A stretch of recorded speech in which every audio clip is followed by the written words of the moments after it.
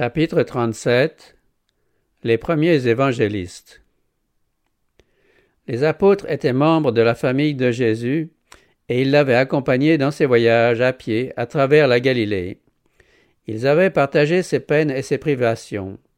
Ils avaient marché et conversé avec le Fils de Dieu, écoutant ses discours et apprenant de lui à travailler pour le bien de l'humanité. Pendant que Jésus s'occupait des vastes multitudes rassemblées autour de lui, ses disciples se tenaient à sa disposition, prêts à exécuter ses ordres.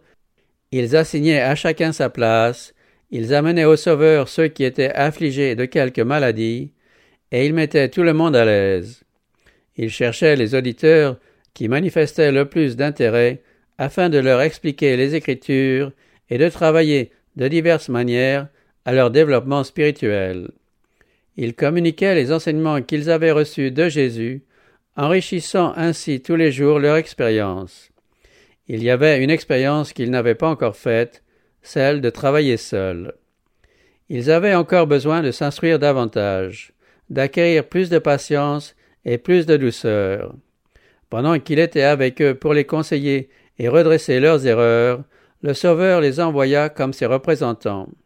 L'enseignement des prêtres et des pharisiens avait été souvent pour les disciples un sujet de perplexité, mais ils soumettaient leurs doutes à Jésus et le Maître leur présentait des vérités de l'Écriture en opposition avec la tradition, affermissant ainsi leur confiance en la parole de Dieu et les affranchissant dans une grande mesure de la crainte des rabbins et de l'esclavage de la tradition.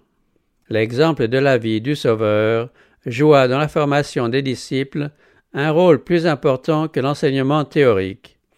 Une fois éloignés de lui, ils se souvinrent de son regard, du ton de sa voix et des moindres mots qu'il avait dits. Souvent, quand ils entraient en conflit avec les ennemis de l'Évangile, il leur arrivait de répéter ces paroles, et c'était une grande joie pour eux d'en constater les effets. Ayant appelé les 12, Jésus les envoya 2 à 2 dans les villes et les villages. Personne ne partit seul. Le frère fut associé au frère, l'ami à l'ami. Ils pourraient ainsi s'encourager mutuellement, prendre conseil l'un de l'autre et prier ensemble, la force de l'un venant au secours de la faiblesse de l'autre. Plus tard, il envoya de la même manière les 70 disciples. C'était le dessein du Sauveur que les messagers de l'Évangile fussent ainsi unis. Notre œuvre d'évangélisation porterait beaucoup plus de fruits si nous suivions de plus près cet exemple. Les disciples devaient répéter le message qui avait été celui de Jean-Baptiste et du Christ lui-même. Le royaume des cieux est proche. Ils ne devaient pas se livrer à des discussions concernant la messianité de Jésus de Nazareth, mais accomplir en son nom les œuvres de miséricorde qu'il avait faites. Il leur donna cet ordre: guérissez les malades, ressuscitez les morts, purifiez les lépreux, chassez les démons. Vous avez reçu gratuitement, donnez gratuitement. Au cours de son ministère, Jésus consacra plus de temps à guérir les malades qu'à prêcher. Ces miracles attestaient que, selon ses propres paroles, il n'était pas venu pour perdre, mais pour sauver. Sa justice marchait devant lui, et la gloire du Seigneur était son arrière-garde. Partout où il allait, il était précédé par l'annonce de ses miséricordes. Après son passage, les malades qui avaient été l'objet de sa compassion jouissaient de la santé et faisaient usage des facultés recouvrées. Les gens s'assemblaient autour d'eux pour les entendre raconter ce que le Seigneur avait fait. Sa voix était le premier son que beaucoup eussent jamais entendu, son nom le premier mot prononcé, son visage le premier contemplé. Comment aurait-il pu ne pas aimer Jésus et ne pas célébrer ses louanges? Il passait par les villes et les villages, tel un courant vivifiant, répandant la vie et la joie. Les disciples du Christ sont appelés à travailler comme il l'a fait. Nous devons nourrir ceux qui ont faim, vêtir ceux qui sont nus, et consoler ceux qui souffrent, ceux qui sont affligés, nous occuper de ceux qui désespèrent et leur rendre l'espérance. Alors s'accomplira pour nous aussi cette promesse: ta justice marchera devant toi, et la gloire de l'Éternel sera ton arrière-garde. L'amour du Christ, manifesté dans un ministère désintéressé, aura plus d'effet pour corriger les malfaiteurs que l'épée du magistrat. Celle-ci est nécessaire pour inspirer de la crainte aux violateurs de la loi, mais un missionnaire aimant peut obtenir bien davantage. Il arrive souvent qu'un cœur endurci par les reproches s'attendrit sous l'effet de l'amour du Christ. Le missionnaire peut non seulement soulager ceux qui sont atteints de maladies physiques, il peut aussi conduire le pécheur auprès du grand médecin, capable de purifier l'âme de la lèpre du péché. Dieu veut que par l'intermédiaire de ses serviteurs, sa voix soit entendue des malades, des malheureux, des possédés. Il veut, par des instruments humains, apporter au monde une consolation inconnue de celui-ci. Les disciples devaient effectuer leur première tournée missionnaire uniquement parmi les brebis perdues de la maison d'Israël. Leur influence auprès des Juifs eût été nulle s'ils avaient, dès ce moment, prêché l'Évangile aux païens ou aux Samaritains. En allant à l'encontre des préjugés des pharisiens, ils se seraient engagés dans des controverses qui les eussent découragés dès le début de leurs efforts.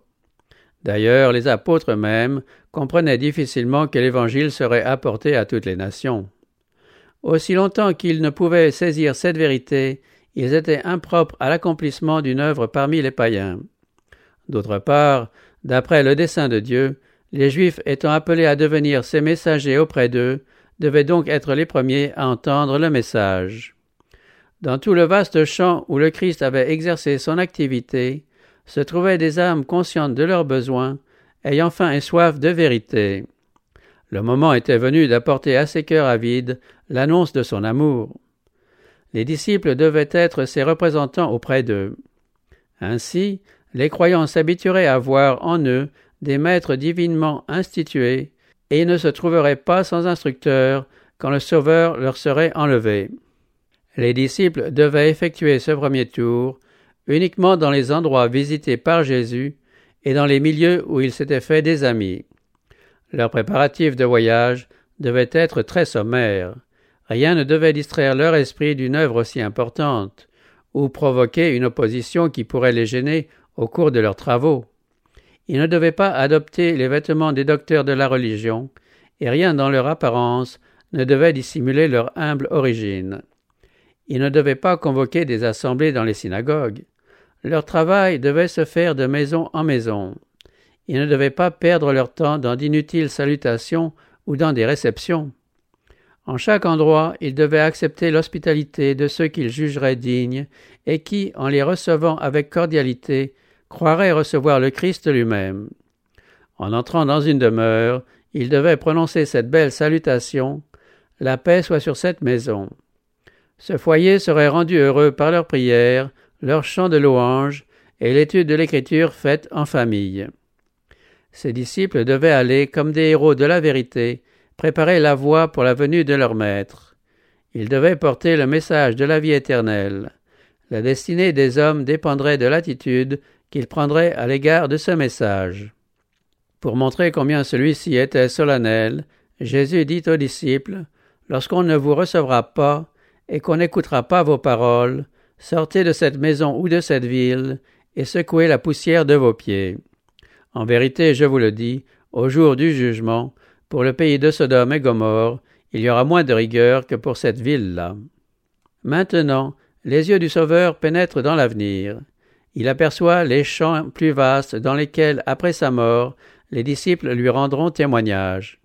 Son regard prophétique embrasse l'expérience de ses serviteurs à travers les siècles jusqu'à son retour. Il annonce à ceux qui le suivent les luttes qui les attendent. Il leur fait connaître la nature et le plan de la bataille et leur expose les dangers qu'ils rencontreront, les renoncements qui leur seront demandés. Il veut qu'ils sachent ce qu'il leur en coûtera de lui obéir, afin que l'ennemi ne les prenne pas par surprise. Ce n'est pas contre la chair et le sang qu'ils auront à lutter, mais contre les principautés, contre les pouvoirs, contre les dominateurs des ténèbres d'ici-bas, contre les esprits du mal dans les lieux célestes. S'ils doivent entrer en lutte contre des forces surnaturelles, ils peuvent compter sur un secours surnaturel. L'armée de Dieu renferme toutes les intelligences célestes. Dans ses rangs, il y a plus que des anges. Le Saint-Esprit, le représentant du chef de l'armée de l'Éternel, descend pour assumer la direction de la bataille. Nous pouvons avoir beaucoup d'infirmités, de péchés et de fautes graves, mais la grâce de Dieu est accessible à tous ceux qui la recherchent dans un esprit de contrition.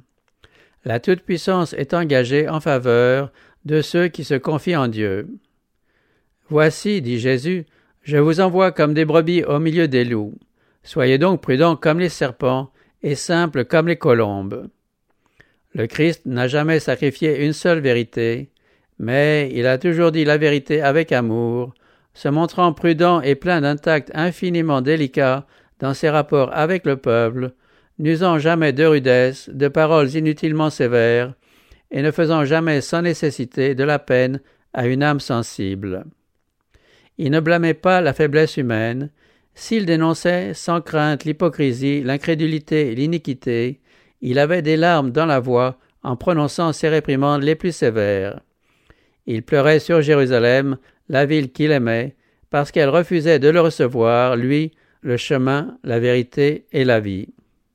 Il considérait avec une tendre pitié ceux qui rejetaient leur Sauveur, et son cœur en fut souvent brisé, car toute âme était précieuse à ses yeux.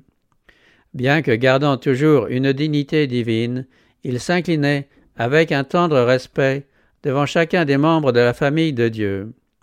En chaque homme, il voyait une âme déchue qu'il avait pour mission de sauver.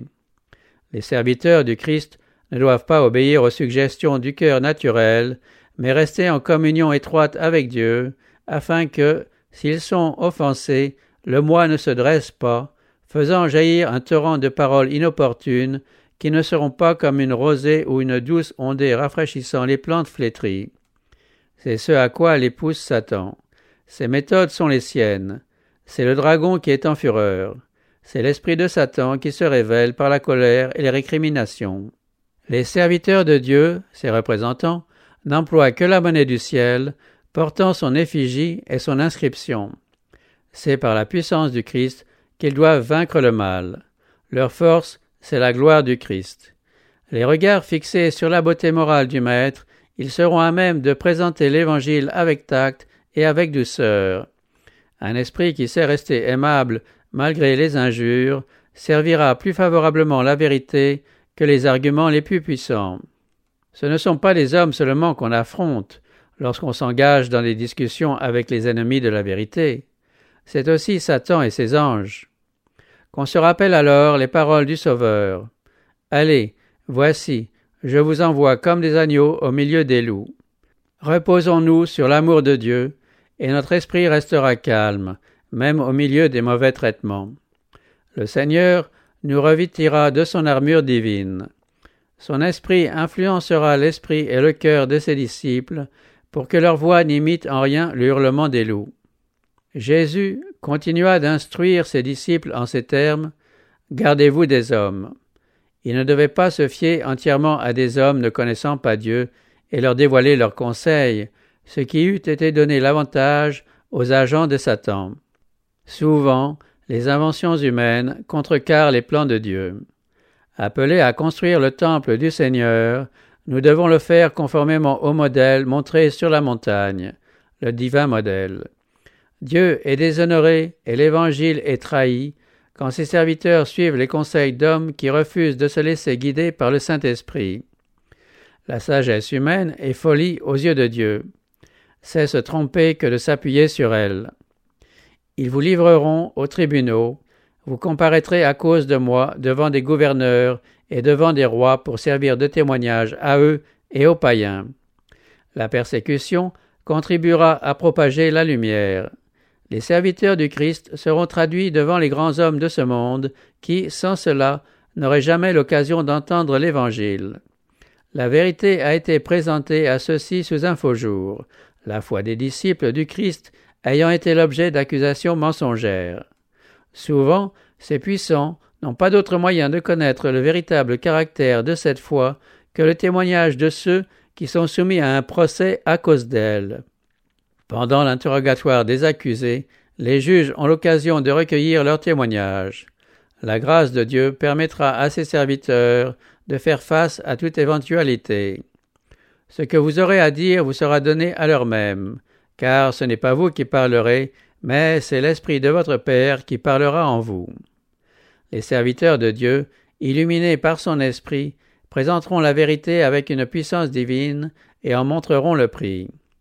Ceux qui rejettent la vérité accuseront et opprimeront les disciples, mais les enfants du Seigneur sont appelés à manifester la douceur du divin modèle, même au milieu des privations et des souffrances, et cela jusqu'à la mort. C'est ainsi qu'éclatera le contraste entre les instruments de Satan et les représentants du Christ. Le Sauveur sera haut élevé en présence des gouverneurs et du peuple. Les disciples ne furent doutés du courage et de la fermeté des martyrs qu'au temps où cette grâce leur devint nécessaire. Alors s'accomplit la promesse du Sauveur.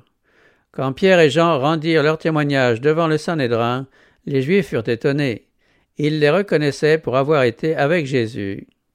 Il a été écrit à propos d'Étienne, « Tous ceux qui siégeaient au Sanhédrin fixaient les regards sur lui et virent son visage comme celui d'un ange.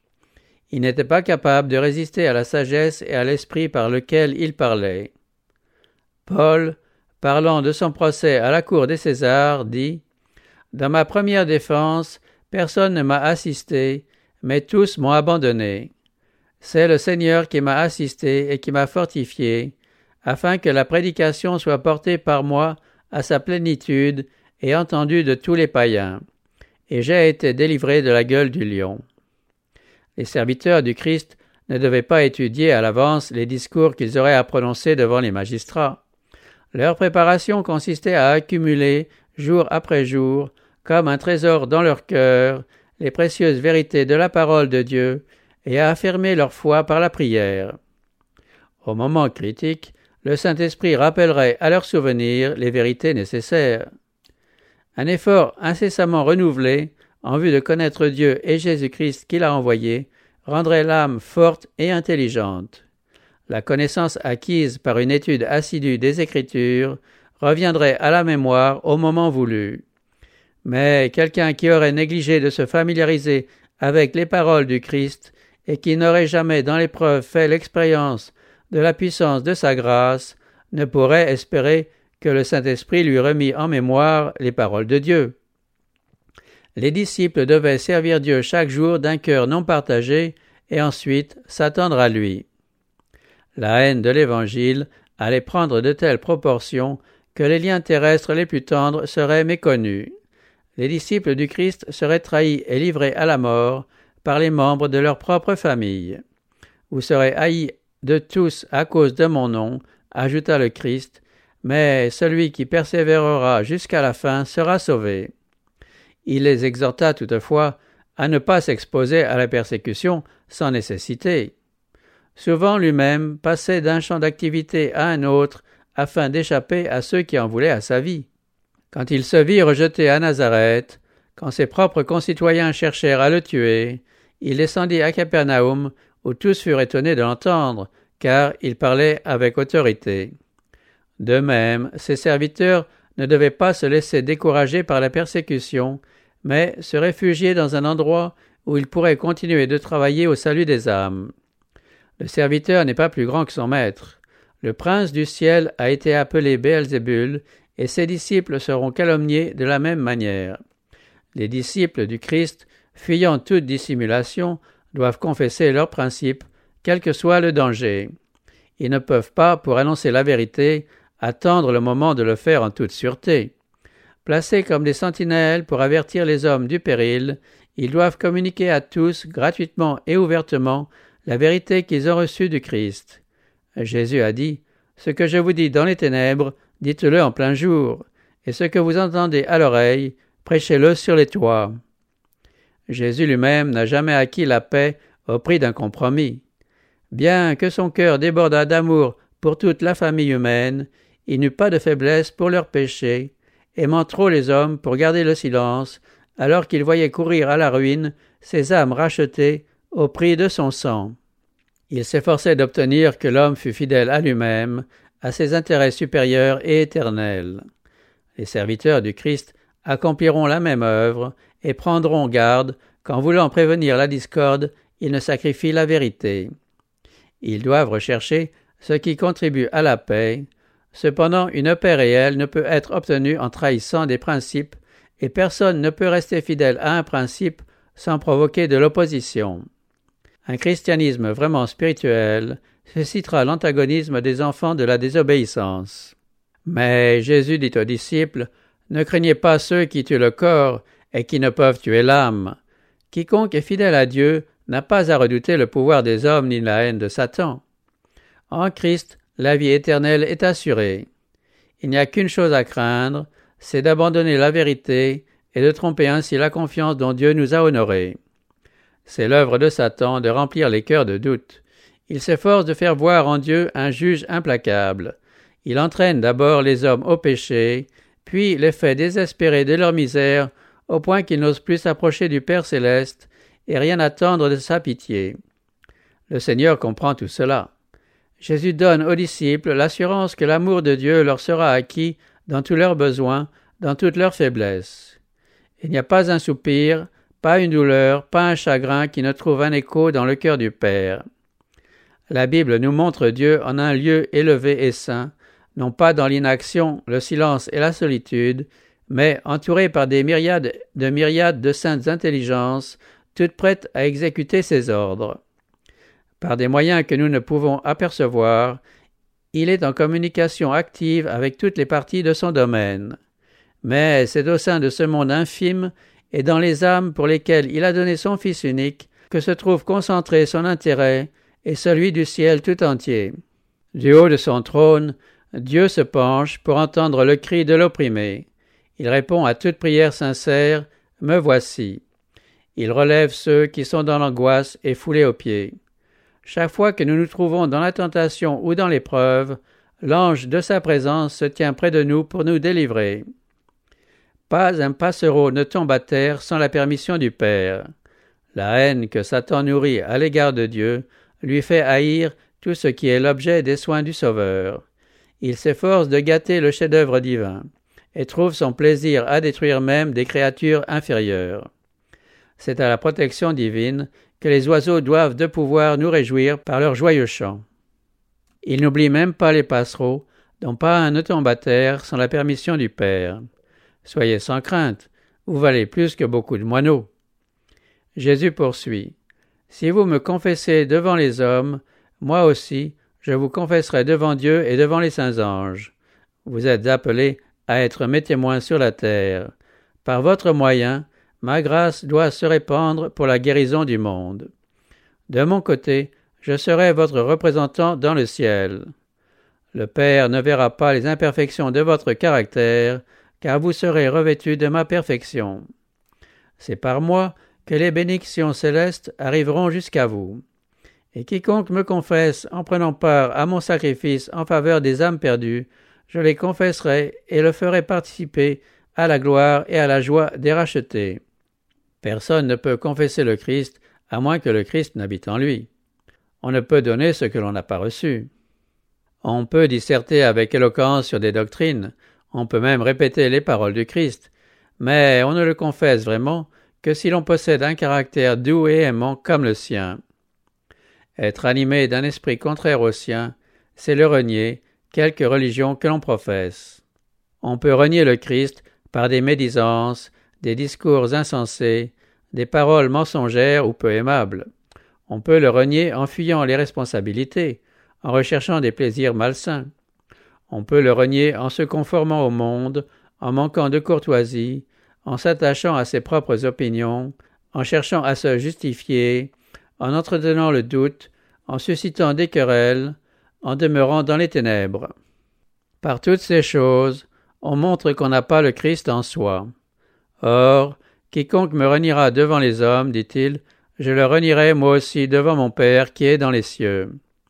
Le Sauveur dit aux disciples de ne pas espérer voir cesser l'inimitié du monde contre l'Évangile. Il dit, je ne suis pas venu apporter la paix, mais l'épée. Ce n'est pas l'Évangile qui est la cause de la guerre, mais l'antagonisme qu'il rencontre. Y a-t-il rien de plus dur à supporter dans la persécution que le désaccord avec les membres de sa famille, avec ses meilleurs amis?